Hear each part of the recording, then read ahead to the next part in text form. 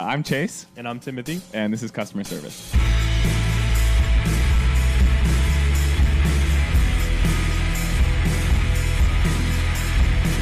Cheddar pie. I like it. Ooh, cheddar pie.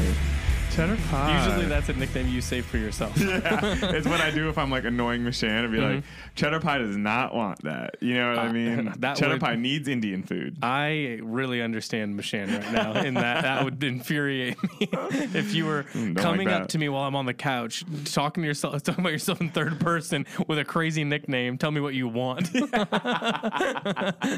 Can't imagine something more obnoxious than that. Surprise. Yeah. Well, what's going on with you? Anything? Oh shit, bro! It's Friday. It's Friday at 71 degrees outside. We got a bunch of lady whites sitting out there, just cruising. It's been a good week. Yeah, you got a big weekend planned? You know I don't.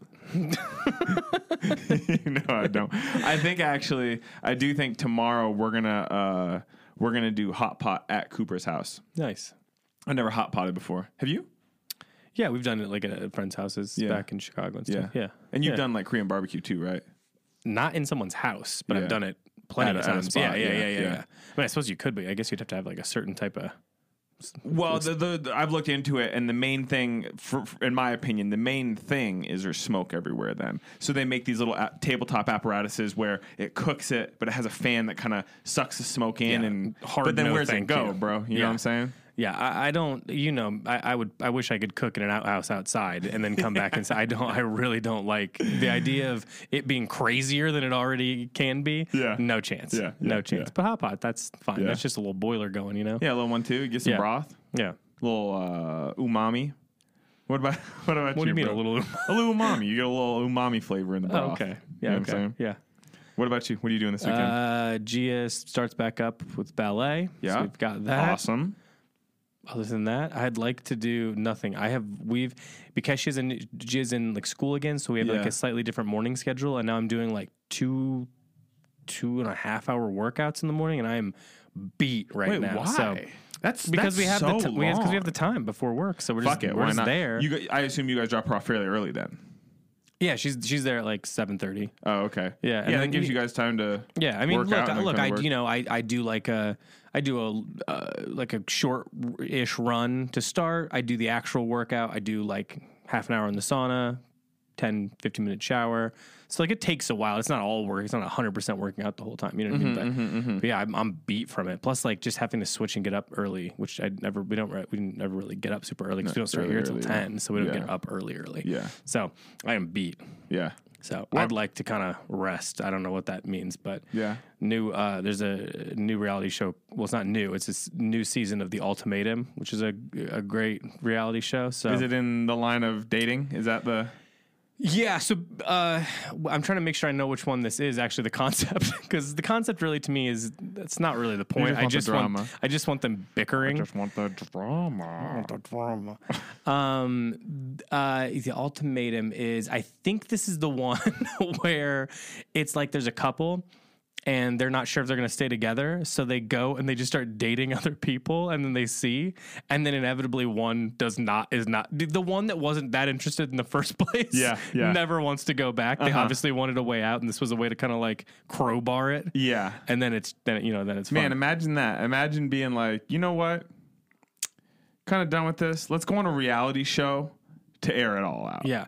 Like, well, I kind of always say that like, if I was on The Bachelor, for example, or one of these shows, I would be the guy that like you'd never see me. You know what I mean? I'd just float in the background where they would never like not choose you because they got to get rid of somebody specific. And I'm just there up until like the final four. No, you slide under the radar. I never make it onto a date. I'm basically just in that big house, just like eating free food. Yeah. You know what I mean? Riding and, on the zip line in the pool. Yeah. It's that. It's just, I'm just up in my room. They can't find me exactly. I just come down for the major pieces. So I'm in the lineup. You know what I mean? But I'm not talking to anybody. People forget my name, you know what I mean? And I'm just kind of there to have some little bit of fun. Yeah. I wish. Have I told you about how I think I can survive on on like one of those reality shows where they drop you off, whatever that shit you watch, like Alone and shit? Yeah, wherever they drop you off on the island, and I wish nothing more cursed gray place, and yeah. I wish nothing more than to watch you on a reality show of any sort. Here's what they do. They always drive up the boat, to the place. And they're like, now you get off and you start going into the woods. Here's the first mistake. They start going into the woods. Here's what I do. I sit right next to that water because that seems to be the place every major city is next to water. Of course, why would I not be there? Yeah. I wouldn't move at all. I would, because you can bring some of your own stuff, and they always bring like crossbows and shit. Not me. I'm gonna bring like a JanSport full of Perfect bars and Evian water, because all I have to do is like exist for like longer than these ding dongs, which is never that long because they break their ankle on the first time they're milling around in the woods. And then I sit there and I watch the Kardashians for 30 days while eating Perfect bars and water. My life's basically not that much different other than I'm outdoors. You know what I mean? No, I hear you, Timothy. So I guarantee, all I'm saying is if I used that plan, JanSport full of Perfect bars and Evian water and a phone so I can watch TV, I at least outlast over half of the team. Because they always go out because they shit themselves eating berries, or they shoot themselves in the foot with a bow and arrow because they're messing around too much. There's on Alone, like the one you're referencing, there was one season where they did a thing where they were allowing teams of 2 people, but the catch was, let's say if you and I were a team, they would drop us off at separate parts of the island or something, and then we had to find each other and then build a shelter and team up, go hunting, this and that and the other. And one of the teams, it's like a guy and his buddy get dropped off, and inevitably the older fella, who isn't necessarily like as fit as the other guy, rolls his ankle within like 40 minutes, and you could tell by the time the guy got there, he goes, "You fucking serious? You're done for real?" You know what I mean? It's like, we did all this. I took off work. I got my mom watching the kids, and you roll your ankle. Yeah. They're out there goofing around too much, and this is like you should expect it. If you're like going on like a crazy hike that has no path, and then you like roll your ankle, you're like, no shit, because you're messing around. Yeah. If the whole goal is to just exist there for as long as possible, I'm just saying I can likely exist there longer by just kind of not doing anything, and doing the stuff I like to do. Yeah, and just take it easy. Yeah. So that would be my plan. On that note, brother. So anyway, I might watch The Ultimatum this week, and that's all it was. That's all that was. No other plans. Yeah. No, that'll be good. All right, who we got today? We got a very good guest today. It's my buddy Bill. Bill from William Frederick. Nice. What a guy. He also hails from Ohio. He mentioned didn't grow up in Cleveland, but he's a Clevelander. He's my boy.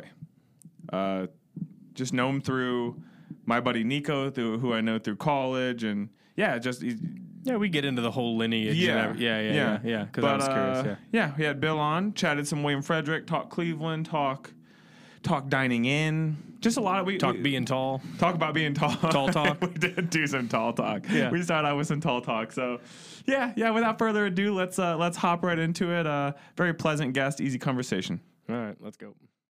Chase, I haven't ate at Taco Bell in 20 years, so don't ask me my favorite menu items. No, all good, bro. We got other stuff in that realm on the way. Is it for health? I have follow up. So is it for health reasons, or are we straight edge, or what's the reasoning? Or you just don't like it? No, I don't dislike it. I don't know. I honestly haven't. I think now that you've got me thinking about it, I haven't been through anything that has a drive-through attached to it in like 20 years.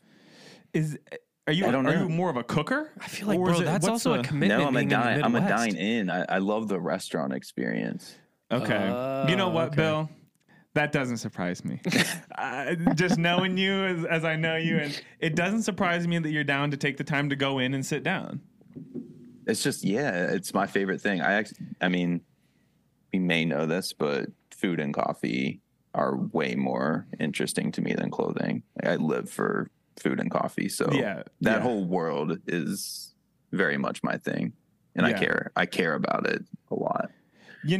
I think one of the things that happened with pandemic is obviously what I'm trying to get at is I hardly go to a restaurant anymore, and I feel like I would always go to restaurants here in Boulder or even in Denver pre-pandemic, and growing up it was not uncommon to we met at McDonald's. We met at Taco Bell. Like, those were home bases. You know what I mean? And I go into a restaurant once every 3 months, I feel now. Like, hardly ever. That's interesting. Is I it? got Is it a convenience, a schedule thing? It's a convenience thing. It's, if I were being transparent, it's an anxiety thing. There's people in there. It's easy. It's much easier for me to just get my food and eat it in my living room with Mashan. You know what I mean? But when you go to a restaurant, you ain't gonna like hang out with other people. It's not like other people come to the table and sit with you. No, and I typically have a good time when I dine in. I do like to dine in. Yeah. But You've built in it my into head, it's like, something today. well, I could just get it and eat it at home. You know what I mean? But, yeah. I mean, I think that happened with a lot of people where it's like, it can be a lot nicer of experience. My thing is what I love about a restaurant is you go there, you eat, and then you come home. Your house does not smell like food. It was as if you've never been around food at all. And I don't like the existence of those two things in the house. In a dream world, I would have a detached kitchen in the yard or something. And that's where I would do that. And then you come in and you're away from it. Yeah. Because I don't like those existing in the same space. But what it is. What you said about anxiety makes sense, though. So here's my thing. I like to sit right next to, as close to the kitchen as possible. And I've noticed, because I get the same sense when I walk into, say, a crowded restaurant or there's a wait, there's a little bit of a social anxiety about being the person that's not quite seated yet. Yep. But when I'm dining, if I'm close to the kitchen, the anxiety is removed because there's so much anxiety within the kitchen space itself that it almost puts me at ease by seeing the organized chaos that's existing. Yeah. That's like going to a concert. Like, I don't feel any sort of anxiety about going to a concert because it's like there's a mutual understanding of what we're doing and all the attention is focused up front. Yeah. I will say too, once I'm seated, I'm good. I don't think about it. Bill, not to call you out, but I'm sure when you walk into a restaurant, it's you're like, I got to sit down because everybody's looking at you because you're also like 6'10", bro. So just shout out to all the tall kings out there. But no, and also that being said, are you really 6'10"? No, I'm in between, say 6'6" and 6'7". He's still tall. He's a unit. When I met him, I was like, dude, I just didn't expect that. I don't know. That was the first thing he said. He just froze on Lorraine Avenue in Cleveland. Yeah. There was this guy in Chicago that I met one time. His name's Luca. Shout out Luca. I can't imagine why he'd listen, but I got introduced to Luca at a bar, and the first it was like as if there was no filter, and I'm not really this type of person, but I was like, come, I know you could pick me up. Yeah. Like, I just knew it. Just the way he was built, I was like, you are built for picking people up. Yeah. And he did it. He could do it. And that is, I was actually just talking to someone. Every time I go out somewhere, I absolutely wish I was 5 or 6 inches shorter. Because after you get to a certain point in age, the only time height was ever useful was in athletics when I was younger. I don't need to be this tall in my 30s. It doesn't do anything for you now. Yeah. It does nothing but negatives for me. I mean, you stand out everywhere you go. It's just, I would absolutely love to be like 6'1". It would be a dream. Well, and I'm pointing out what I just did was the bad version of this, but for some reason, it's like as soon as you cross, I don't know, what is it, 6'4", maybe? I think 6'4" is the difference between tall and tall. People just feel like they can come up and just talk to you about your body suddenly. You know what I mean? Like, and I don't know why. It's like a threshold. I think it's because it's looked at as like a positive thing. Yeah, they think it's flattering, but it's like, if I have a napkin on my lap, I don't want to talk about whether or not I can dunk. It's really uncomfortable. And I feel like the things that people say to tall people too are so off kilter. Yeah. They're always, I mean, it's like I half expected it, and then there was another half where I was just, why did you think that was acceptable to just present to me? Yeah.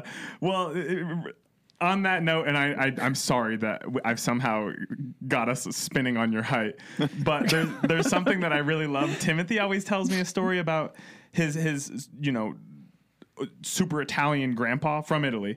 Mm-hmm. And apparently in Italy there aren't that many like tall people, and Timothy always said when he'd be out in public, he couldn't help. He was just drawn to tall people. Oh, we'd find him on other sides of restaurants just chatting with somebody. You know what I mean? He's like, whoa, partner. And then he'd just like walk over there and start, you know what I mean? And he like had a really thick accent too. But it's like, it was like the most fascinating thing that he could, and just anybody, he would stop what we were doing. He'd pull over a car. He loved to look at and talk to a tall person. That was fascinating. You know what? I was in Italy last year and I noticed that. Yeah. Really? It's an anomaly apparently there. No, it really wasn't. there's definitely not a litany of tall people in Italy. Were you seen as a star? No. You've got me really thinking about this now. I'm like, I think I actually did not take advantage of the situation, but Yeah, bro. no, You I could would have come home with all kind of snacks. no, and- real modest experience for me personally. Yeah. But, yeah. Well, now that we've surpassed that, Timothy kind of prompted me and you with the I'm question. legitimately interested because I feel like Chase has told me maybe, or somebody told me, but I can't remember what it is. How do you guys know each other? I know Bill, and Bill, feel free to step in if I am incorrect in any of these, but you're good friends with Nico, who is one of my best friends in the world. Nico, love you to death, bro. College roommate. In fact, Nico and I met at the skate park, and within 45 minutes, we decided we were living together this next semester. When did you meet? College. We were just at the skate park in Kent. The way you described it, I would have expected you were 10. No, we were grown. We were probably 20. And we just dapped each other up and we became homies. And then by the end of that, we had exchanged information so that we could live together next year. And so we did that. So Nico and I have been boys. I moved out here post-college, and Nico I think he moved up to Lakewood. And anyway, Bill, at some point you guys crossed paths, right? What would that have been? Yeah, we crossed paths through. I mean, the art scene in Cleveland is, if you dabble in any realm of creativity, you're probably going to cross paths. So I want to say it was 2018 or 2019 that I met Nico. He actually came to one of my open studios here in Cleveland and checked out the clothes, and we hit it off from there. And then it just became, I mean, we were at the same place, and then even just small events, like when Vince from Sense was doing his pop-ups before he opened the Sense restaurant, I'd run into Nico there. We were just in mutual places, and I don't know, he's one of, if not the best guys I know. It's hard not to be drawn to him as a person. And yeah, just super great guy. Everything I've done through my brand, I would say for the past 3 or 4 years, Nico's handled the branding completely. Yep.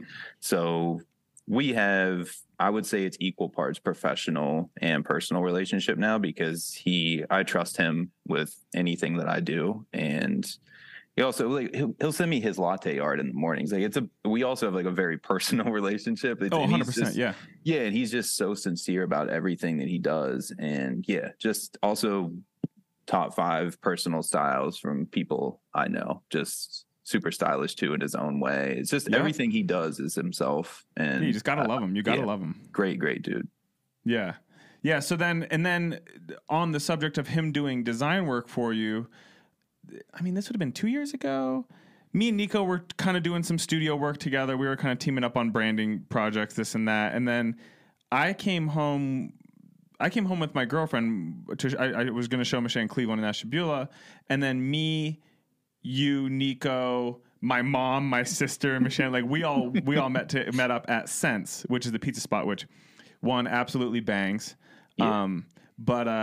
Yeah. So then I joked with Timothy. I was like, "Oh no, bro, I know Bill. Like, he's met my mom, dude. You know what I mean? Like, mom, what's about Laura? Yeah, we're boys now. He knows Laura by name. Yeah. But yeah, I mean, that's about it, bro. And then between Canoe Club and all of that, and then our friend connections, and we've just kind of been, again, like you said with Nico, kind of existing in the same kind of world. Nico would always talk about you, and then I became to know you, and then obviously now you're here in Canoe Club. So how long have you been doing the brand then? My first launch was August 2018, so we actually just had our 5-year anniversary last week. Nice. Let's go, baby. Hell yeah. So it's been, it was so funny. It was my season 1 debut was August 10th, 2018 in a shop in Lakewood, Ohio. We did a weekend pop-up. So that was the beginning of it. Yeah, and it literally didn't even look like the same brand as it does. I had no idea what I was doing. No idea. It was because I didn't go to school. I was self-taught, and that was essentially like my freshman thesis collection. I mean, I had no idea how to even make clothes at the time, and I was trying to put something together. But yeah, Bill, were you sewing? Like, did you buy like a sewing machine and shit to like pattern out your own pieces, or were you working with somebody that had the know-how? You know what I mean? If you don't mind, like, touch on like how you got it started, because I think a lot of people ask about that. Like, they ask us about it, and it's like, truly, what does it look to like completely like grassroots until to start it? Like, how did you go about it? Yeah, I would say, all right, we'll circle back a little bit. So I've sketched since I was a little kid, just pencil, paper, old school route. I would say I started sketching when I was 6 or 7. Originally was really into 2 completely separate worlds. So I was really into Armani suits as a kid, and then I was really into sneakers. So those would be the things I would sketch. I would sketch men in suits, and then I would sketch sneakers, sometimes a direct sketch from East Bay or sketching my own original designs out. This was like 95, 96. So, but wait a minute. Just before you keep going though, Armani specifically, how did you get, I mean, we've talked about it before, but like, you know, Chase from Ohio, I'm from Indiana originally. Like it's not like, it wasn't easy to like know about that kind of stuff at a younger age. You know what I mean? Right. Because it just wasn't available. You didn't see it anywhere. I didn't see it on people really. I didn't see it in the stores. So like I'd have magazines and stuff, but there wasn't like that many men's magazines then. So you didn't really see menswear at all. So where did you like first see that, or like how did you seek that out? Yeah, so 2 ways. So I spent most of my days with my grandparents, and my grandfather his name is William Frederick. So that's who the brand essentially honors. And he was always dressed very well, very uniform, but in a like no frills way. I mean, it was a button up tucked into slacks and just always presentable, but never really spent much on clothes. But he used to take me to, at the time it was Kaufman's, and which later was bought by Macy's. But he used to take me, and he would let me help him pick out he would buy like 4 or 5 dress shirts every year. And that was when it used to come in the plastic folding with the clips. And it was like very old school presentation of dress shirts in a department store. And so I got really into this idea of essentially curating his looks as a very young kid. And that was just what he did. He took me to the stores with him. And he was very selective. He didn't have much money. So that was just my first, I guess, experience styling. And then randomly, I was really into wrestling as a kid. And Vince McMahon went on some crazy spiel one night, and he started talking about his $1,000 Armani suits. And I heard that, and it was just like Armani. And then that was like my singular focus of what a suit was. So it was very random now. So good. So sick though. Yeah. So that was it was like East Bays. I just used to pile up East Bays, and we would trade them at school, and everyone would kind of do that thing. And then I would take them to my grandparents with me and just study East Bay front to back. Of course. And also every catalog, whether it be Macy's, I mean, JCPenney at the time, Sears, like all of those classic, Midwestern mall stores, and just study everything from ties to dress shirts to blazers. To suit. And that really all it was. And sometimes it would start with a sketch of those or tracing those, and then I would start to build out my own wardrobes. It was like I didn't really have much to do because I was an only child at my grandparents. So it was just that was my outlet. No, I feel that. I was raised into JCPenney's, bro. That was kind of like, do you remember Zones, Zonz, and Jinko? No. Jinko, like JNCO? Jinko? Yeah, the enormous jeans. Of course, brother. Enormous jeans. Yeah, so everyone wore Zones with that. So Zones, Z-O-N-Z, was a metallic short sleeve shirt with a zip up halfway. And that was the pairing. So there was also like a skate influence on what I was doing. And then I played basketball my whole life. So like that was the time for sneakers, obviously, to grow up in that and see all those shoes in East Bay, and then wait in line at Foot Locker as a kid on the new Jordan release or the Pennies or Griffey's. So I just was in a lot of different worlds at once and started just pulling from that. So, I mean, I sketched from that time into my late 20s, and I was approaching 30. I was 29, and I was like, my life has borderline no purpose right now. I'm just going through the motions, clocking in, clocking out, living corporate life. And at the same time, I had bundles of sketchbooks with my current designs as an adult at that time. And friends found it. I hid it. I hid these things like they were dirty mags or something. And because I just didn't want anyone to even ask about it or think I had a creative bone in my body at the time. So friends found it though, and they were like, this is all incredible. Why aren't you pursuing this? And I just brushed it off for a long time. And then eventually I was like, okay, So we did like a group project where we picked the best piece in my 2 sketchbooks, and we picked a top coat, and then I was like, okay, I'm going to go make it. And then I found a pattern maker here in Cleveland to make the pattern that I had for an idea. And we were just sampling and playing around. And this is now late 2016 at this time. I'm 29, late 2016. And then I finally get this one sample made. And for whatever reason, my brain is like, well, New York Fashion Week is coming up and I've never went.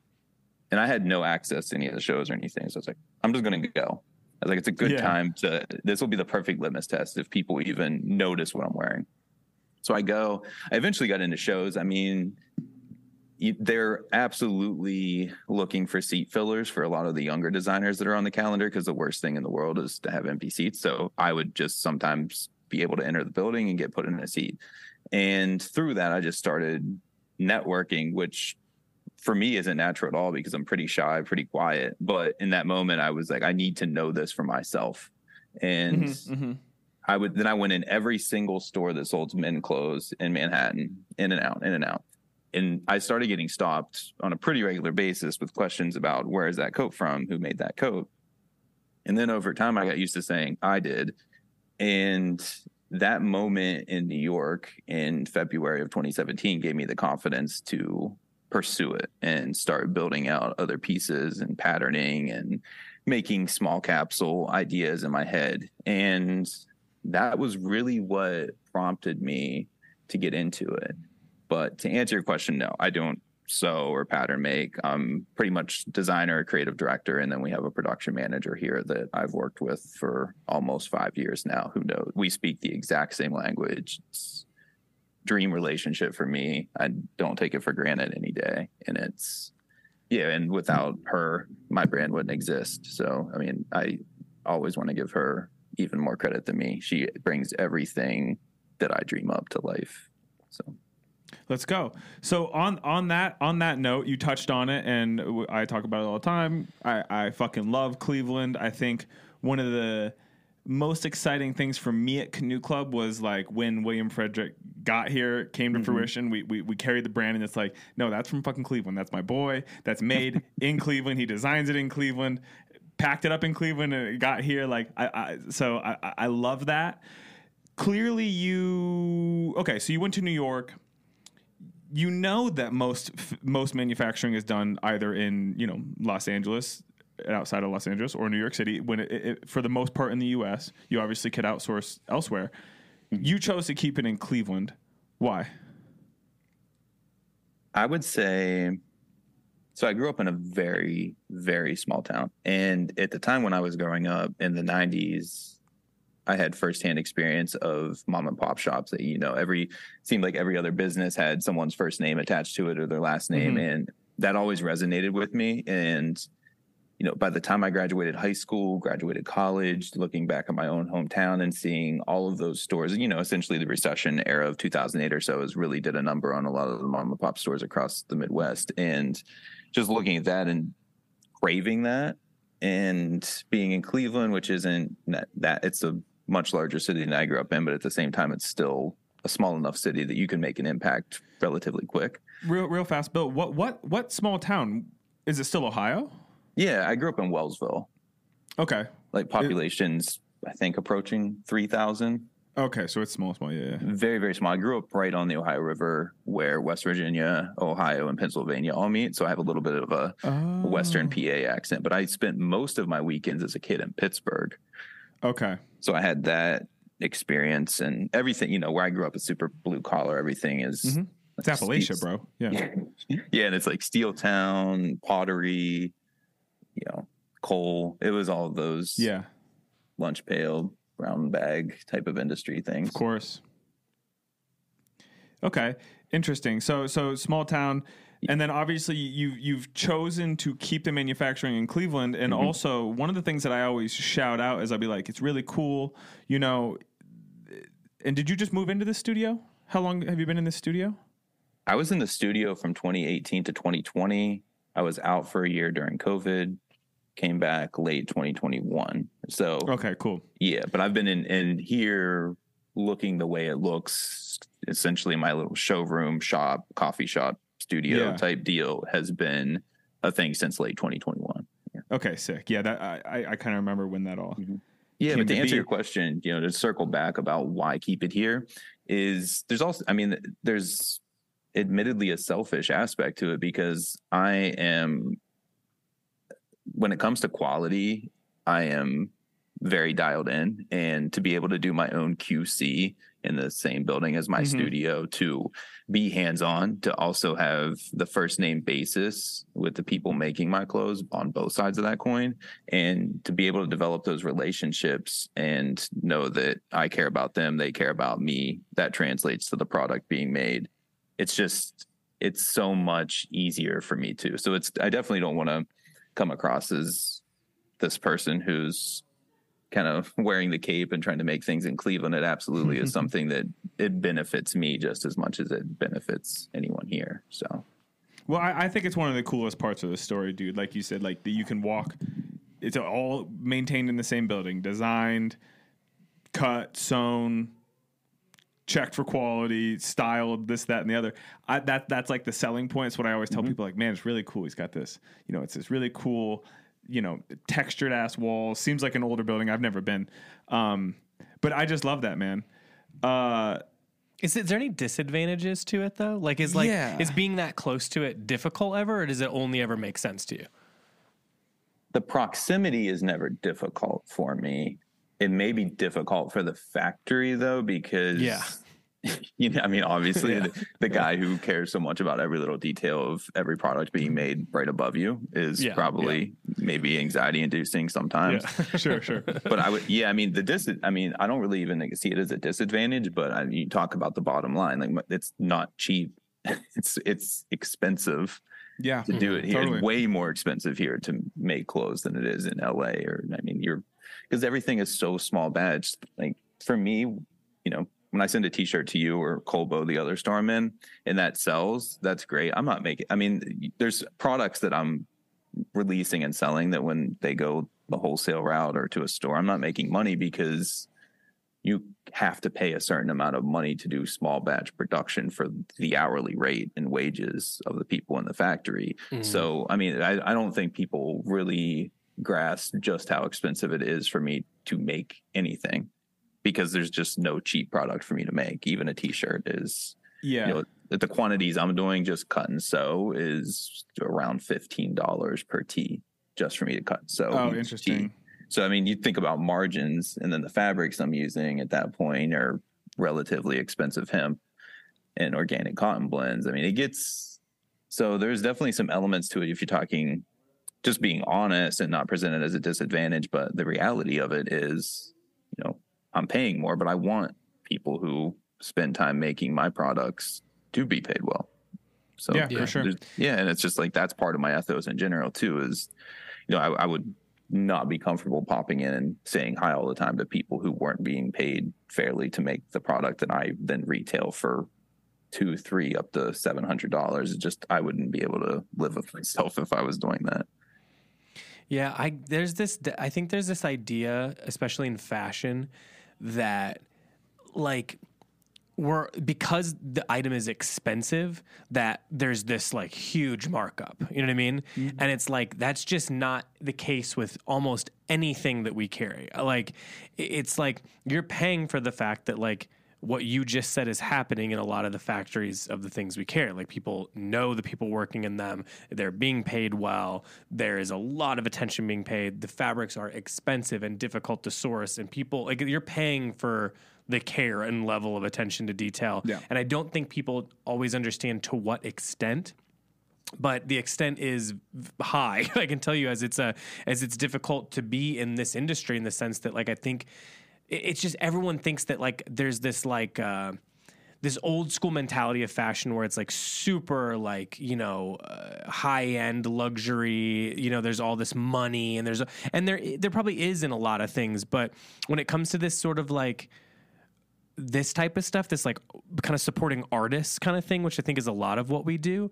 Mm-hmm. There's not boatloads of cash in it. I mean, there's money, but it's not what I think people think it is. It's not the luxury thing that I think it's just because they're like, well, it's $1,000 coat, so how much money are you making? And it's like, not as much as you'd think. You know what I mean? Like, it's just it costs that much because of the labor and fabric. I mean, the money's in the jacket. You know what I mean? So it's interesting how it's almost like you feel like you have to defend it sometimes, where it's like, no, man, it's just not that. It's just not as like lucrative as you've got it in your head as being. Yeah. Well, you have to imagine all the hands that touched it, and it's crazy. Yeah, that's what I was going to say. Like, you think about, I always try to tell people, because I mean,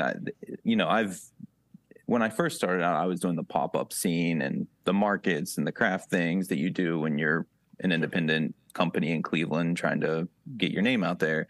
And I mean, I had to exit that for my own well-being, because I would leave I would leave so angry every time, because, you know, when people come up and look at your product at a flea market or something, and then they look at the price tag and they scoff and they walk away, and that's the end of that transaction. And I'm just absorbing that over and over again without being able to, no, here's why. And I try to get people to think about it. Even, you know, my teas are $85. They should be a lot more based on the cost to make those, but at the same time, I like to have something that is at least relatively an entry level price point, just so people can get familiar with the brand. You know, I'm not making much on a t-shirt sale, but at the same time, I'm banking on that t-shirt sale leading to someone buying my cafe jacket, buying my top coat down the line. So I'm almost presenting those items as long-term gateway pieces and I tell people because I get questioned on that price point for a t-shirt in Cleveland all the time. And I try to walk them through it. Think about yourself down there, rolling out a piece of fabric, cutting it, constructing it. Like, how much would you want paid to make one t-shirt? And people really don't have and that's not, I don't know if that's the best example, but people usually don't even have a number in mind, because you're not going to do that for $5. You're not going to do that for $10. It takes so much time to do that. And when I have those moments in my studio that are one-on-one or a group of 3 or 4, and I have that time to educate, and not in a pretentious or arrogant way, just like, hey, maybe look at it with yourself in that position, and now go all the way to that point, and now start thinking about what it actually takes just to make something as simple as a t-shirt and what it should cost. Sure. Well, and it's so, I don't know why this annoys me so much, but like, it's just like, nobody ever questions, you know, somebody rolling out a canvas and then painting with, you know, paint that costs nothing. And I understand that there's a skill and a talent that goes into it. And then you look at it and they're like, I don't know, $1 million. And people are like, well, it's art. You know what I mean? It's like, I don't understand, why is that so different than what people do with clothing? You know what I mean? People obviously treat clothing like art. Some people do. But for some reason, it's like, also because everyone has to participate in it, where not everyone has to participate in owning art. It feels like people are able to separate the fact that, like, yeah, there's t-shirts you can go buy that are functional, you know, regular ass, you know, cheap t-shirts. Or there's what you were doing, which is I'm making a lot of decisions, paying people the right amount to make it, like, you know, making sure it drapes and fits the way you want it to fit, which is, you know, somebody's thinking, you know, but I mean, at that point, it becomes art to me, because of the intention. And it's just, and for some reason, it just drives me so crazy that it's like, well, I don't understand why one, which is an insane markup, is okay with people, and that's okay to digest, and then one feels like so separate, like where it's like people scoff at the price. Where you're like, well, come on, you don't even have an interest in, like, maybe that's expensive for you, and I respect that different price points are for different people, and you know what your interest level is, or knowledge, or whatever it is. But at the same time, like, aren't you interested in why it does? It doesn't mean you have to buy it, but it's just like, it's like the taking offense to it is a little crazy to me. Yeah, it's interesting to me that people place higher values on things that they don't necessarily understand. Yeah, you know, when you're going to art, it's. I mean, I think we've all been to some sort of gallery showcase, even if it's on a like ground level of like young artists or something. It's like the way people approach art as a conversation. And it's like, if you don't understand it, maybe that means it's worth more than I can comprehend. And then they start placing there's no real market value for it and within, you know, there is a market value for it, but with a lot of things, it just seems to be an open market. Whereas with clothing, it's like, it's pretty understood. You're going to put this on your body. You're going to button it up. You're going to put these on your legs. And for me, it's just weird that function and almost, I mean, you said, Julie, to participate in society, you need to get dressed. So the fact that it is like a daily requirement, you would think it would have a greater value than it does. It's interesting. I mean, that's a whole rabbit hole to go down. Yeah. I think the main thing we touched on when I look at it is just like, again, anybody can go to Walmart and buy a t-shirt for $4.65. And I just think that's the baseline for most people who aren't seeking out this world intentionally, or, you know what I mean? Like, for most people, especially where we're from, Carhartt is the nicest thing you can buy. And why would you fuck around with something else? Do you know what I mean? Like, that has a value, that is, they've already accepted the price for the item you're getting, and anything else just seems silly, because why do you need something else? Carhartt's going to do a good job and it costs X amount of money. You know what I mean? And it's the accessibility of everything else. So if you don't understand this world, it's like, well, that's stupid. Why would I pay $85 for a t-shirt? I can get a dozen of them. Yeah. And they go on my body the same way. And I think it puts me in a position sometimes where I don't necessarily feel guilty, but I'm a little bit unsure of how to tackle it, because, okay, let's use an example here. Everyone swears by Dickies pants, right? And especially where I'm from, those pants cost, $20, $25, $30, right? And it's hard for me to watch that be celebrated because they last a long time, because I know what the people are getting paid to make those pants. And to me, if a pair of pants lasts forever, but someone suffered to make them, I don't think that that's really a point of pride. I mean, it's kind of like, I feel like I want people to be able to say, okay, these pants cost $20. That's concerning.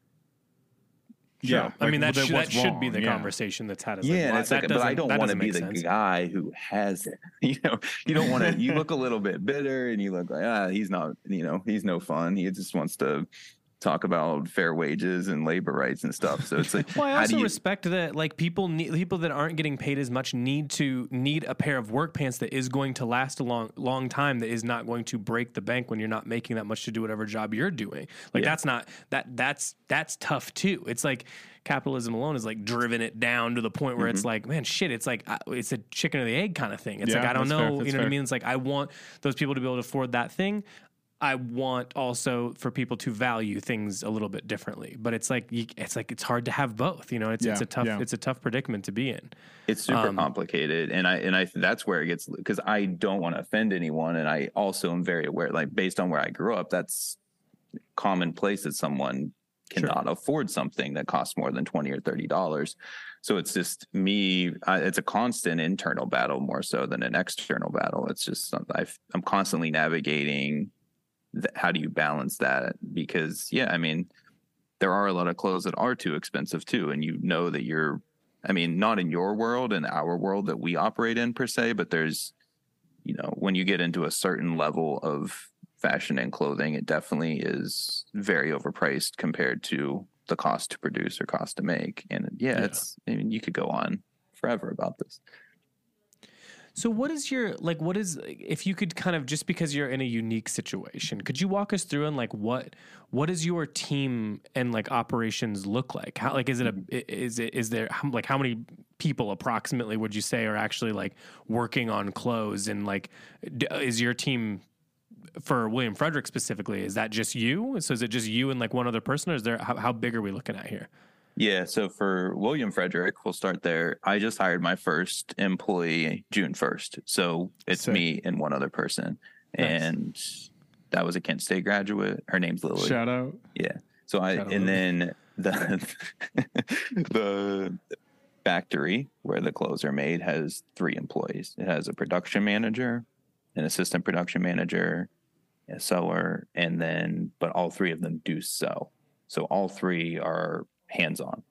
So I mean, less than 5. Because the person that I hired in June is in a hybrid role, so they work for my brand 2 days a week, and then the factory hired them for part-time for 3 days a week. So it's 4 people all in the same building every day. Wow. That's the output.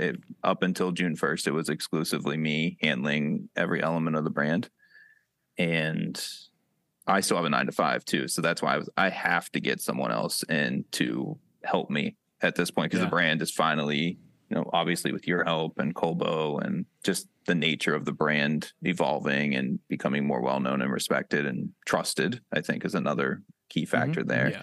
Yeah, it was, when I'm logged in to a computer 9 to 5 and I can't really work on clothes any day until it gets to the evening, it was just becoming too much. I was way too thin. And I've started to branch out too, even with fall winter campaign. I hired a stylist and a creative director for that because I was just self-evaluating everything, and the styling for my stuff is pretty strong, but it's also, there's a level it could go to that I personally can't unlock. So I had to let that go and hire the person. Her name's Dion. I think she's maybe the premier stylist in the industry. And I was able to, convince her to work with me, and I'm very excited about that. And it's just those little things, I think when I was starting the brand, I was, you have insecurities when you're entering this world as someone who's never even studied it. And with that comes some pride, some ego, some misplaced control. And that's my biggest growth, has been able to evolve out of that. And as I become a more confident designer and secure in what I'm doing and the way my brand resonates with others and the language that the clothing speaks, I think being able to then say, okay, these are all of the things that someone else somewhere can do better than me, and I'm going to put my trust in these people, because otherwise I'm just going to be stagnant or I won't reach the full potential. So that's been definitely a learning curve of having a young brand and kind of looking myself in the mirror. I think that reality is that's any business. I was just going to say, Timothy, you have to experience this too. Of course. I mean, that's a lot of the most difficult things, but the most correct decisions I ever made were to go, this is no longer the best use of my time, and it's outside my skill level. And now my job primarily would be to make sure to communicate what the goals are of what I've decided the goals are for the business, and what I've decided the goals are for creative or whatever it is. And they might be, and the better you are at that, the less you do. You know what I mean? That's the reality. Like, the better you are at communicating what the goals and the vision is, then if I do that well, then I talk to creative one time and let them do whatever they need to do. And that's pretty much how they operate. I mean, I pretty much say, here's how I'd like to see it styled. I have like this picture in mind, or here's kind of my reference point. And then I go, I'll see that when it's done. You know what I mean? And then, absolutely. But I took every single picture when we first opened, product photos, details, any sort of lookbook, styled looks, anything like that, everything for the website. I took 100% of those photos, and I barely knew how to use a camera. It was just like that's who needed to do it. That's who was available to do it. I had an okay eye for doing that thing because I'd done something, some stuff like it before, but it wasn't, it became, unsustainable by year one, basically. You know what I mean? Like, and it was just like, this is not where I should be using my time and efforts, and someone else is going to do this better than me. But that's really hard to do when you want your name on everything. You know what I mean? Or you feel obligated to have your name on everything. Yeah. And actually I have a question for you then, and I can answer it too, but I was curious, the thing that keeps me up at night, even still, and now I'm chipping away at it, but it's when I have this very specific visual or idea and I just can't execute it yet. And the gap has narrowed between the execution and the ideas now, that's starting to become like I'm actually able to execute those. But I mean, that's the thing. When I felt like my taste level and my understanding of things and my sensibilities when it comes to design or aesthetics was so much stronger than what I was creating, that was such a difficult period for me. And I'm imagining you had some similar experiences doing what you were doing. I think anyone who's good at this, the answer should be that you never completely close the gap. I mean, I say that half of my job is failing as little as I possibly can, but I'm never out of the hole. You know what I mean? Because in my mind, I mean, there's healthy elements of this versus unhealthy, and I've been on both sides of those things transparently. But I think that, like, my goal is that it always gets better. If it's not better, then, you know what I mean? Like, I always say to the team, in a dream world, we would be embarrassed by everything we did a year before. You know what I mean? Yeah. Like, and I mean that sincerely. Like, I want you to do the best you can today and be proud of everything you did, but also constantly see opportunities for improvement, because it makes you better as a person. It makes you better as a business. Because you personally want to get better, not the business. It's not about money at that point. It's about, I want to get better. I want to see it better. I have it in my head the way it looks. I mean, again, trying to be like vulnerable. Like I have like thoughts of like, I know the article I want to read about Canoe Club one day. Like I know what I'd want it to say, but we're not there yet. We have not made enough of an impact yet. You know what I mean? We haven't executed every single idea I want to. And some ideas I don't know how to execute or if we can, but I've also said that prior to executing other things that worked out great. So it's like, I think that the God's honest is that no matter, every time you get, like one door begets another, opening begets another. So like every time that you think you've got, like everything, you've narrowed that gap, like you're saying, that allows, whenever I've narrowed the gap, that allows a new idea to get bigger, and then I have to close that again. You know what I mean? Yeah. So realistically, the goal is just keep it as narrow as possible, but the gap should always be, there should always be a gap. I think that's the key. Yeah, I was actually just jotting down, and you made me think of something. So I have a follow-up question then. So as long as that gap exists, you're essentially maybe saying that your taste and your ideas and your understanding of things is a little bit better than the actual result. Do you think if any point that result then exceeds your taste, that then the gap kind of gets abolished, that you're operating on luck at that point, and then you could lose your brand identity? Does that kind of like a just give and take there? I'm just curious what you think. I think that, I mean, that's tough. I mean, because you see brands where it's like you kind of start to see them lock it in, where you're like, oh, I've seen, I don't want to call out any names here, but I can tell, like, there's one I have in mind where it's like I saw it go from so small and then grew bigger and bigger and bigger, and you start to be like, oh man, they've nailed it. The shoots look exactly as they should. It is like they are executing exactly the idea I know they're going for here.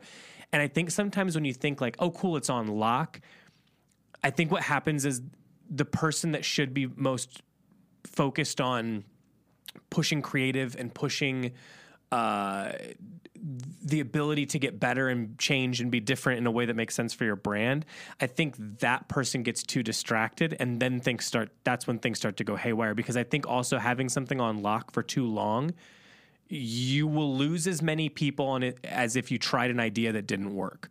Because at a certain point, you start to lose people's attention when it's just the same all the time. Because even if you're a household name, you're just like, they make Ziploc bags and they make good Ziploc bags. But if no one ever like pushed that beyond just that blue and green sticky thing and changed it to, you know, a thing that zips across, you know what I mean? Not a great example, but like if no one ever put that, it didn't need to get pushed. It was doing the thing it was going to do, but they pushed it one step further, and then that'll push it one step further. And now it can go in a freezer. Now it can, it's the same shit. It's like at some point, I think when you start to feel like you got it on lock, then I think you got to look at yourself and go, how can I continue to push myself and be thinking like big picture? Like what is getting in the way of me coming up with new ideas? Like I have a really, transparently, like I have a struggle in that I like to work in the minutia a lot. Like I really love to pack boxes. I love to be involved. The shelves. Yeah, I really like to do it, and I do think.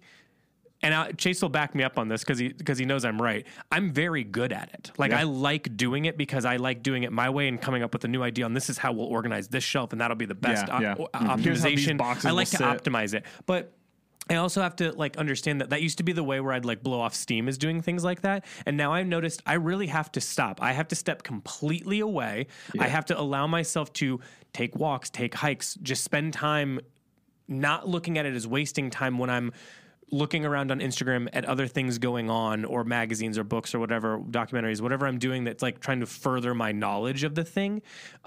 Because that's the times when I find something little that unlocks, it loosens the screws just enough for me to look inside. And it's like, oh, cool. Now I have all these new ideas on how it can be bigger, and it lets you focus on the like bigger picture stuff. Like, we talk about community a lot, and sometimes I have to step back far enough where I can go, what do I mean when I say community? Like you have to like really dissect everything so that you can know how better to serve that thing, rather than get so focused on the minutia of like, I just need to keep posting on Discord style form, whatever it is, like, cause that's how I'm activating community. And I'm like, maybe, but it's maybe you're not optimizing it in the right way. You know what I mean? Like you have to just keep zooming out and zooming out and zooming out. That in my opinion, that's the only thing that's worked for me is like every single time I don't think I can zoom out further, like I'm thinking at a high level. I don't think it's true. I mean, that's why I think you get a lot of these like huge CEOs like Steve Jobs or something who are on another, like they're trying to like astral project at a certain point. You know what I mean? Because it's like they're trying to be that far away, change their thinking that much, because that's the only way where you can really come up with really strong new ideas and push the boundaries and stuff like that. As long as you've set up a good like ethos and like, you know, like, so you're not getting too far away from it at the same time.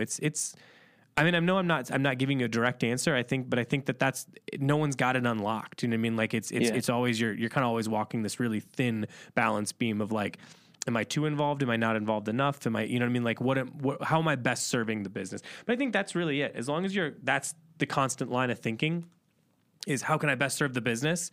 Me personally, like my brain, and hoping that you have something that everyone else needs, and knowing that everyone that works with you, they also have something you really need.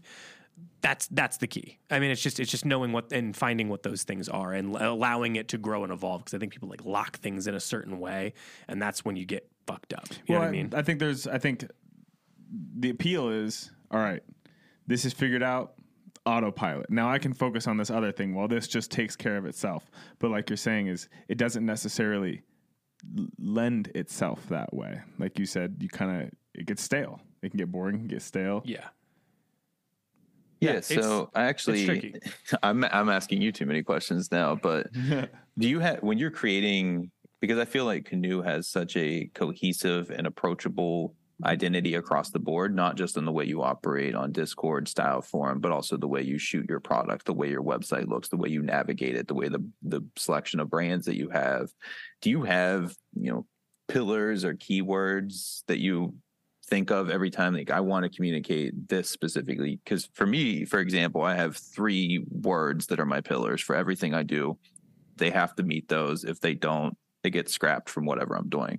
So I was just curious on that, if you have not necessarily a mood board, but almost like a word board where these are our values and these will be communicated in everything that we do.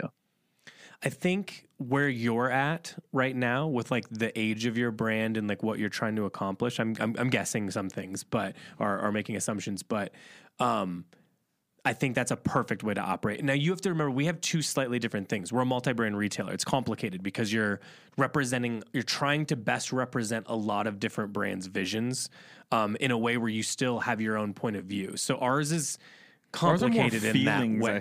I was just going to say, also where we're at, I try to really put forth like, how does a thing make me feel? Like if I just try to for the best of me, I try to pretend like Canoe Club is not a logo I saw born, not anything that I visit daily. You know what I mean? Which is all untrue. But I try to like just take a moment and go, I'm a guy at home. I'm really into this brand and I'm seeing this thing for the first time. Like, does it feel like that brand, or does it feel like let's just say I take a picture of Double RL. Did I make it feel like the way Double RL views their brand, or did I go, here's Double RL, I respect what they do, but I also I'm also putting my take on it, like what I would do slightly differently, like the way I view it through my lens. Because I think that's what's interesting about relationships with retailers is it's a big trust thing, and I also want to make sure we're representing it in a way that stays true to what you're doing, but also is seen through the lens of what we're doing, because we have a customer that's coming to us for a specific reason. So really, it's like where I'm at now is it's a feeling. It's like, is it making me feel the way I want it to make me feel? So I know that that's pretty like, I don't want it to be like too new agey or something like that. It's really that I don't. There's things for our brand, and that's more business decisions. I use like, does this fit these key like ethos that we have for the brand? But that really is more business related for us at that point. Completely. And then everything else it's really like kind of, it's like a gut check. It's like, how does that make me feel when I look at it, or when I like digest it? And then I just try to think of that definitely through the lens of the customer. But like I said, I don't want it to make you feel like you want to buy it. I want it to make you feel excited about something, or makes you like look at something a different way. Like Double RL is like a perfect example of like, sometimes I just want people to look at it and go, it doesn't just have to be, I wear I mean, some people love that. You know what I mean? Like they want it to be like not a costume, but they want to wear like the double RL. They want to live that lifestyle that double RL has put forth. And in some ways, I just need to be really good about taking beautiful product photos that live on the website. And for that guy, they were looking for that piece and they were able to find that piece or come into the store and try it on or whatever it is. So it's like a service job, which is also important. But the other job I have is, in my opinion, would be that someone comes in and goes, I'm not a double RL guy, but man, I fuck with the way that they put that together. You know what I mean? Like I get this now. And like it's like kind of changing people's minds is another big aspect of it, or be feeling comfortable and safe enough to try different things or ask certain questions. You know what I mean? So again, it just really comes down to the way I want people to feel when they shop with us or talk to us. Yeah, that makes complete sense. I was just curious because when I got to, let's say year 3, year 4, I felt like I had to establish those pillars for me personally because I admittedly was getting way too tired of being compared to other specific brands over and over again. And it was like, okay, they're not completely wrong. I don't agree with necessarily the comparison, but that just told me I wasn't doing enough to isolate myself in my own lane. And then once I started doing that, I think if you look at my content and my videos and my photos, let's say over the past 12 to 18 months, I've finally really like the identity of the brand is really strong. The imagery is borderline cinematic because that's where I take all of my inspiration from as film anyways. So I think with that, it really helped me start to carve out, which I'm still doing. I'm in the process of still carving out my own identity, my own lane, my own place in the market. But I was just, I've definitely found that to be so helpful for myself to have that. And then you touch on it a little bit, but I think as a designer and a store, you're juggling multiple worlds where I'm trying to, with my imagery and my content and the way I share that, create a world. And then the clothing is almost secondhand to that. And it is what I'm adding to that world. And once I started to take that focus, okay, we're creating a world and then we're creating what we add to the world. That's when I felt like my brand really started to fall into place. And now things are starting to happen for me that they weren't prior. 100%. I mean, I think that when I also say like feel things, what I try to think about is like what you're describing that you got to is being able to like, it's kind of like playing in the pocket when you play with like music. Like you get into these zones or like with groups of people where like Chase and I call it dumb talk because we're able to talk to each other and go, oh, yeah, like that. Like, but we're not really saying any words, but we understand each other. It's kind of like, that's what I'm always trying to get to with anything I do, to where I'm able to just do the thing without it feeling like there's a stress point between me and the thing I'm trying to accomplish. You know what I mean? And that's almost like what you're saying. Like once you get certain things figured out, and creating like certain ethos or whatever to like make sure you're able to try new things without straying too far from what your goals are. I think that's brilliant. You should definitely do that. But at the same time, you should allow yourself leniency to be like, I have to assume that like others, like sometimes what I'm into or what I'm doing, it changes. It's kind of constantly evolving. And I want to feel like I'm constantly evolving for the customer because they're constantly evolving. You know what I mean? And that's, I think as long as like finding that happy medium of like, I'm going to keep pushing this forward. And my whole goal is like to where I'm just like effortlessly creating and putting things out there without overthinking or feeling stress points. That's when you're like, when you're playing in the pocket like that, that's when a brand goes from good to great. You know what I mean? When it's like, oh, this is them doing their truest thing. Like this is what they would be doing, whether they were making a shit ton of money doing, or they're making no money doing this, they want this to exist and they've allowed it to exist. And I always believe in like the connection, like people are going to connect to it. You're going to find your people if you're authentically putting yourself out there. I think when people fail is when they go, I'm trying to reach this particular customer and I'm not that customer, but I believe they're there and I can make money off of selling this thing to them. That's when it doesn't work because you're not creating something that you want. And I don't know what it is, if it's spiritual or something, but I just feel like people know when that's not the case now more than ever. Like authenticity is like the most important thing that you could put forth, whether you're saying that out loud, you know what I mean, in what you do, or you're making an assumption that the customer is going to pick up on it. But I think either way, they pick up on it. Yeah, absolutely. So Chase, when the looks go online and you're modeling, are you styling those yourself? out of curiosity? Is it team effort? Or what is your role in that? For the most part, me and Timothy, I think we both style things together.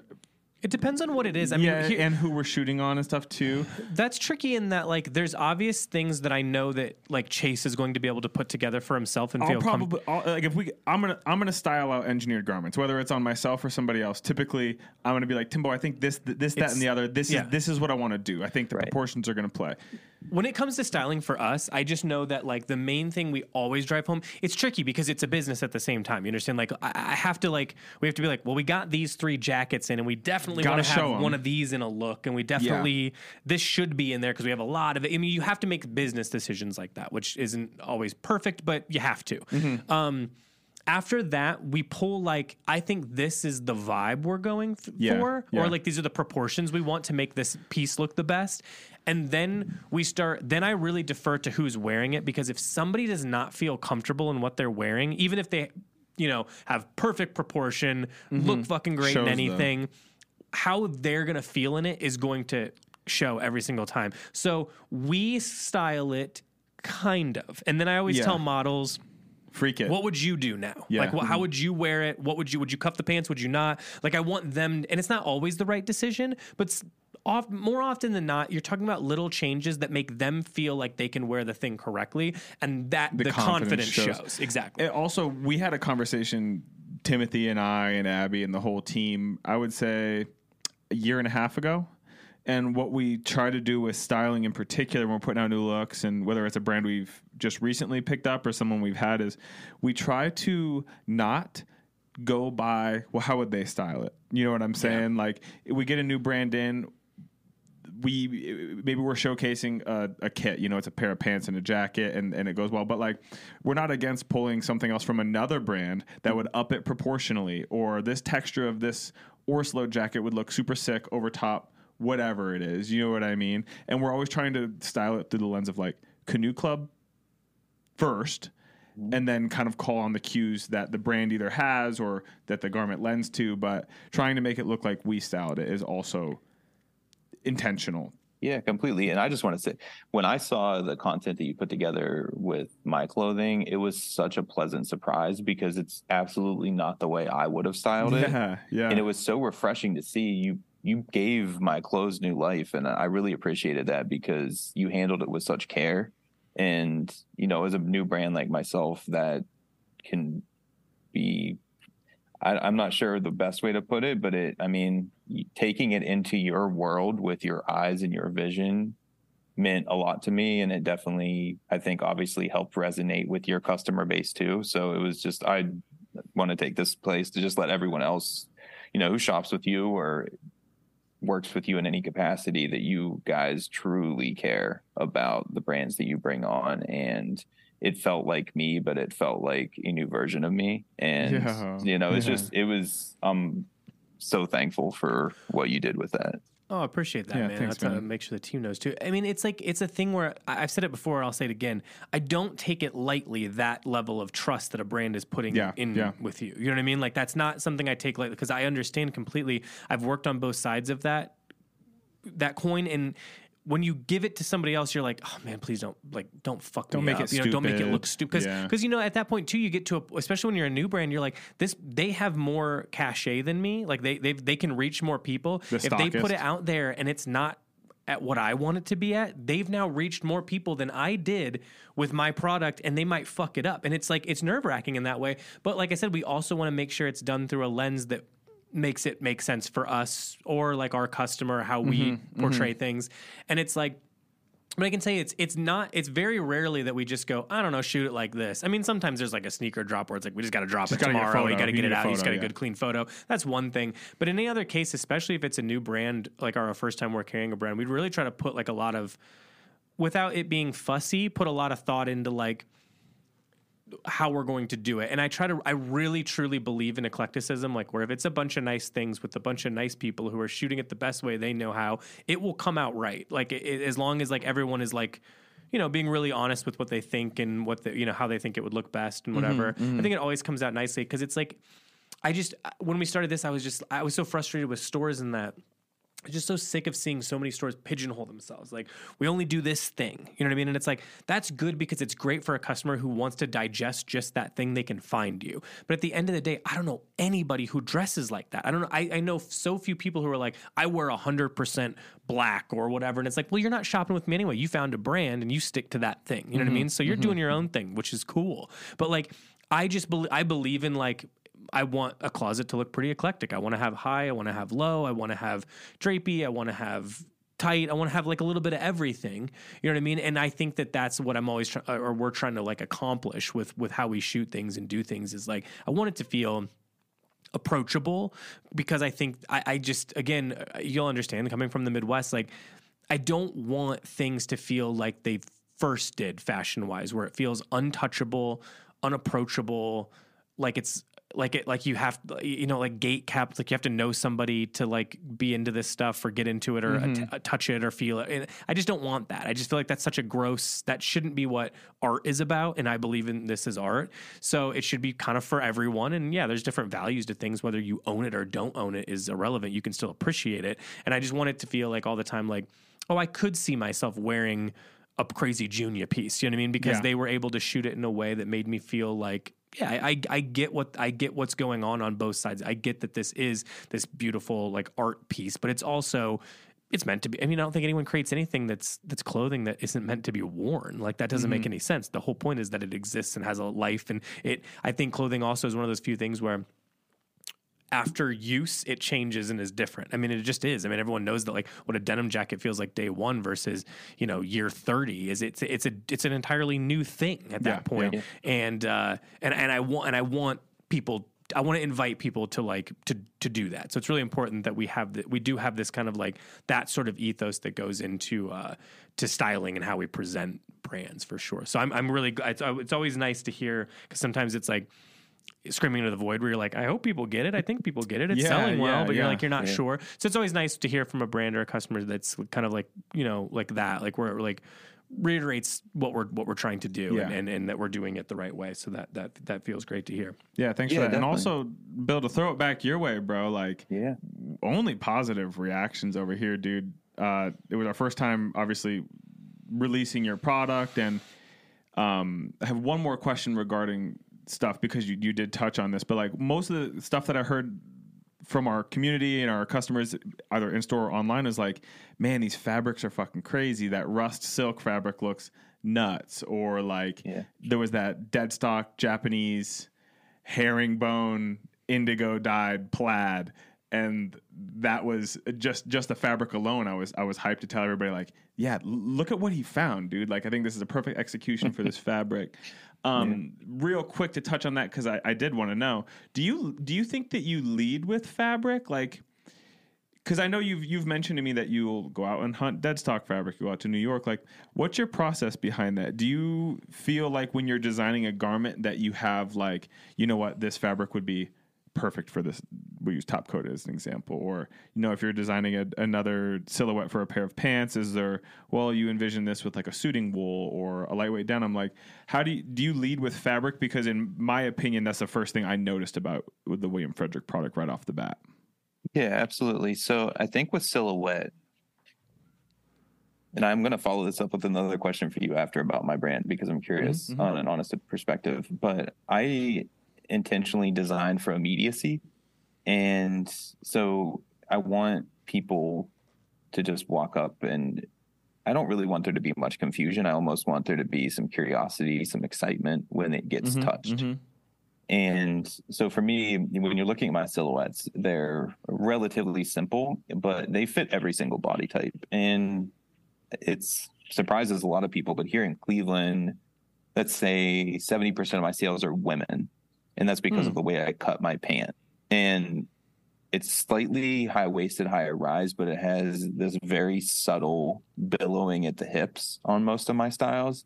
And it flatters women's bodies of all shapes and proportions. And that's always been my goal, is to, you know, almost coax someone towards the clothing. And then when they get there, the fabric really takes it to another level. And it's just, you know, because a lot of, especially here in Cleveland, I think a lot of people are intimidated by the idea of fashion or clothing brand.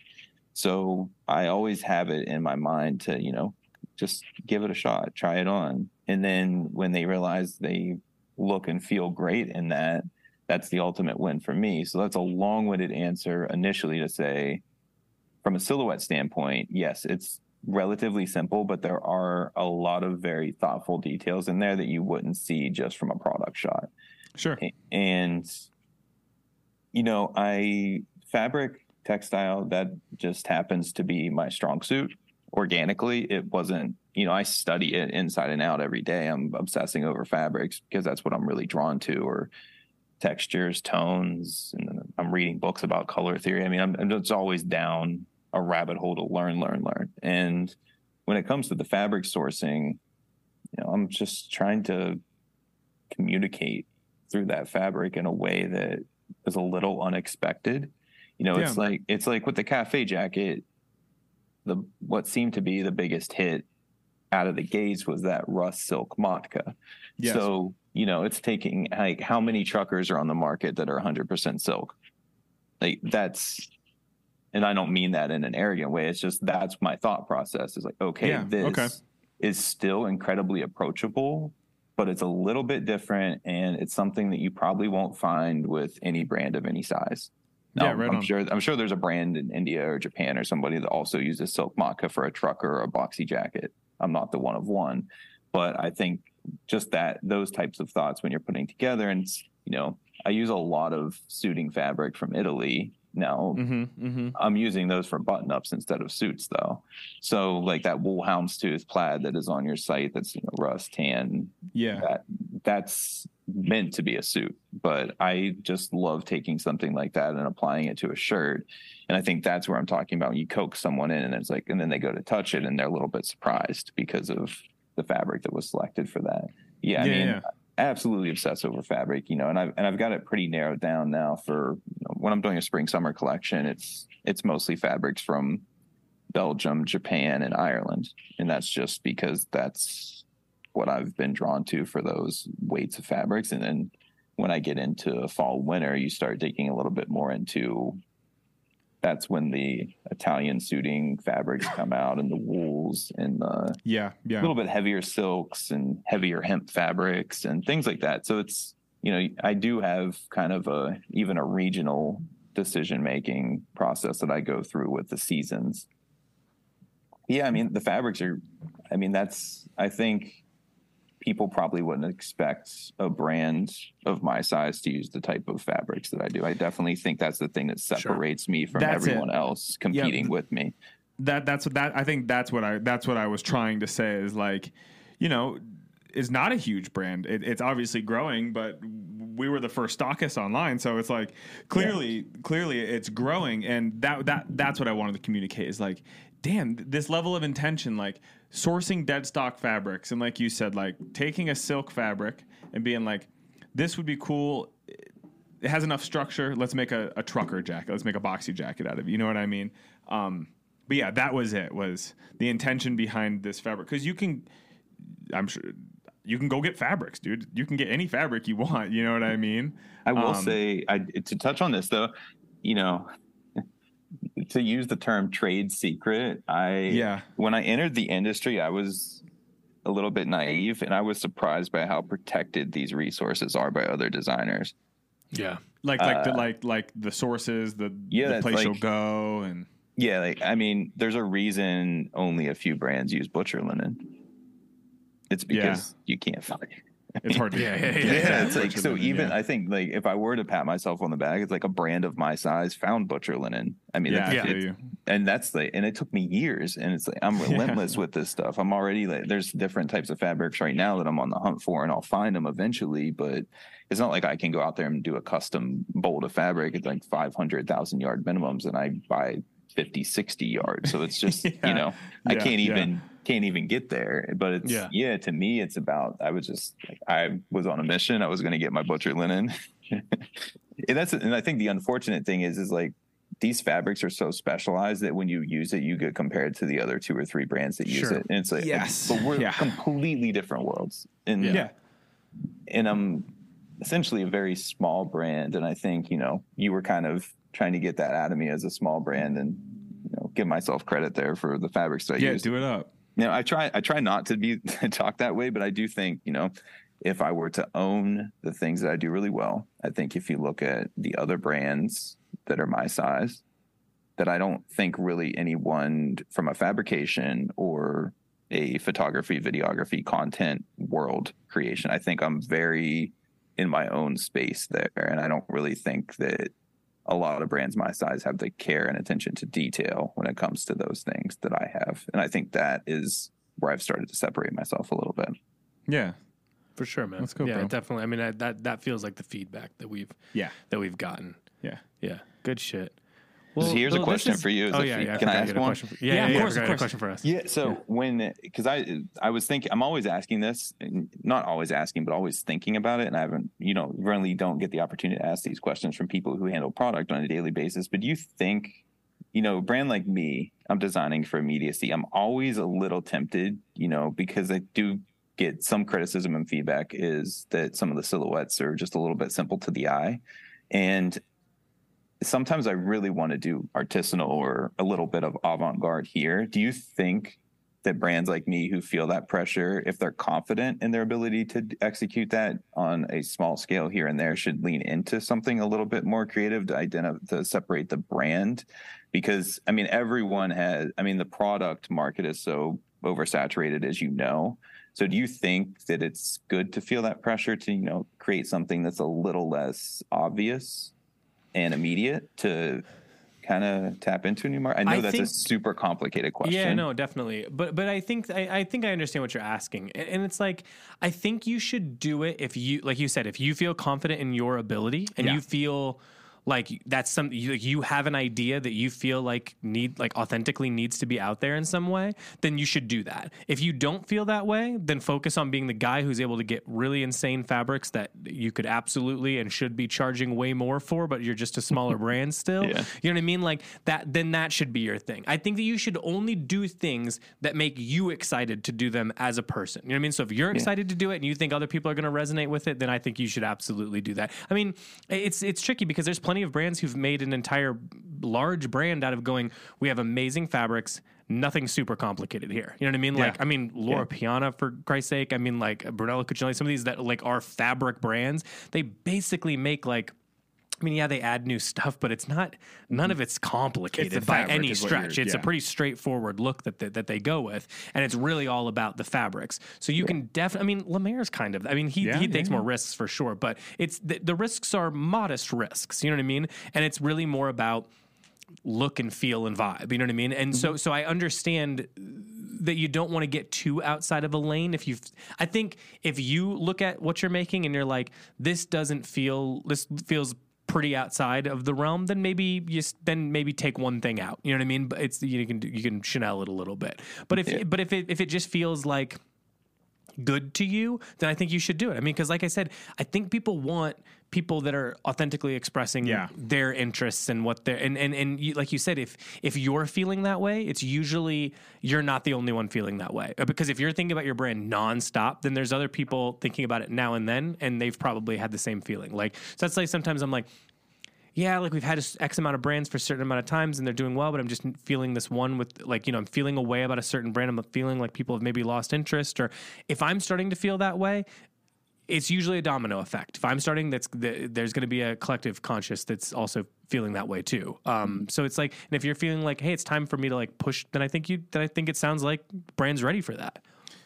Yeah, I think for me personally, in the position that I'm in now, a lot of the momentum and growth that I'm experiencing right now is for what I am offering right now. But at the same time, I feel this new pressure, just being transparent, because new eyes are on the brand. And it's also, I don't want to get comfortable with that. And so I'm already thinking 2-3 new silhouettes for fall winter that I'm working on right now. You'll probably get too, but that's what I didn't want to, send the same batch of silhouettes to you verbatim just with the fall winter fabrics. That felt too lazy. So when fall winter rolls around, you're going to see probably 2 or 3 new things entirely. Sick. Yeah. That's that narrowing thing, bro. That's just that every time you feel like, okay, I've got this a little bit on lock, and it's and I'm opening up that perspective a little bit, then you go, let's narrow that gap a little. You know what I mean? You make it a little. I always kind of put the goals just a little further away, because if I achieved them too easily, then it's not. That usually means it wasn't worth achieving. You know what I mean? Goal, yeah. So I think that's a perfect place to be in. Like, I'm feeling good. I'm feeling like it's time. Then it feels like. I mean, if you're thinking about your business all the time, then organically you'll know you already know the answer to your question that you're asking. You know what I mean? Yeah. Yeah, for sure. Well, bro, this has been a really nice talk to you, man. We always say this a lot, but it's always cool when you get to talk to people that normally it's like a quick conversation we have or something like this, to talk for like an hour and a half and just get to know each other and like know your process. Everything. It's been really cool, man. I think people are gonna love to have heard from you here. So I really appreciate you taking the time. Yeah, and of course, I mean, I've been excited about this, and I mean, you guys are also hilarious. I listened to I was cracking up every time I listened to. I mean, Chase specifically. I mean, he's. Like, you're equal parts endearing and concerning, and it's just so fun to listen to. Yeah. Wow, I like that. Actually. Yeah, I think that's a good summation. Yeah, that's pretty perfect. Yeah, I mean, shooting for very that. Good analogy. All right, man. Well, everybody, check out what we've got on our website. Check out what's you want to shout out your website real quick? Yeah, give us some ads. Yeah, absolutely. The website's just WilliamFrederickClothing.com. The Instagram is WilliamFrederick.wf. We've got some new pieces. I'm actually going to do a story sale for the first time in like 4 or 5 years. We did some naturally dyed pieces with Cara Marie Piazza, and it's really, really beautiful stuff. Most of it has sold from my 5-year anniversary event, but I'm still going to put that and some one-of-one butcher linen items and some different things. So that'll probably be in the story early next week. So, and it'll just be one-of-ones, email, I'll send the invoice out, that type of thing. So, hell yeah. Well, everyone should check it out, because we have a small selection of a much bigger collection, and things are changing all the time. So, if you've only seen what we have, definitely check out what he's got too, and keep checking in with us, because we'll obviously do a bunch more. Bill, again, it's been a pleasure, man. Appreciate it. Buddy. Think the world of you. Thanks for hopping on. Thank you. Thanks, guys. All right, buddy. You take it easy. Bye.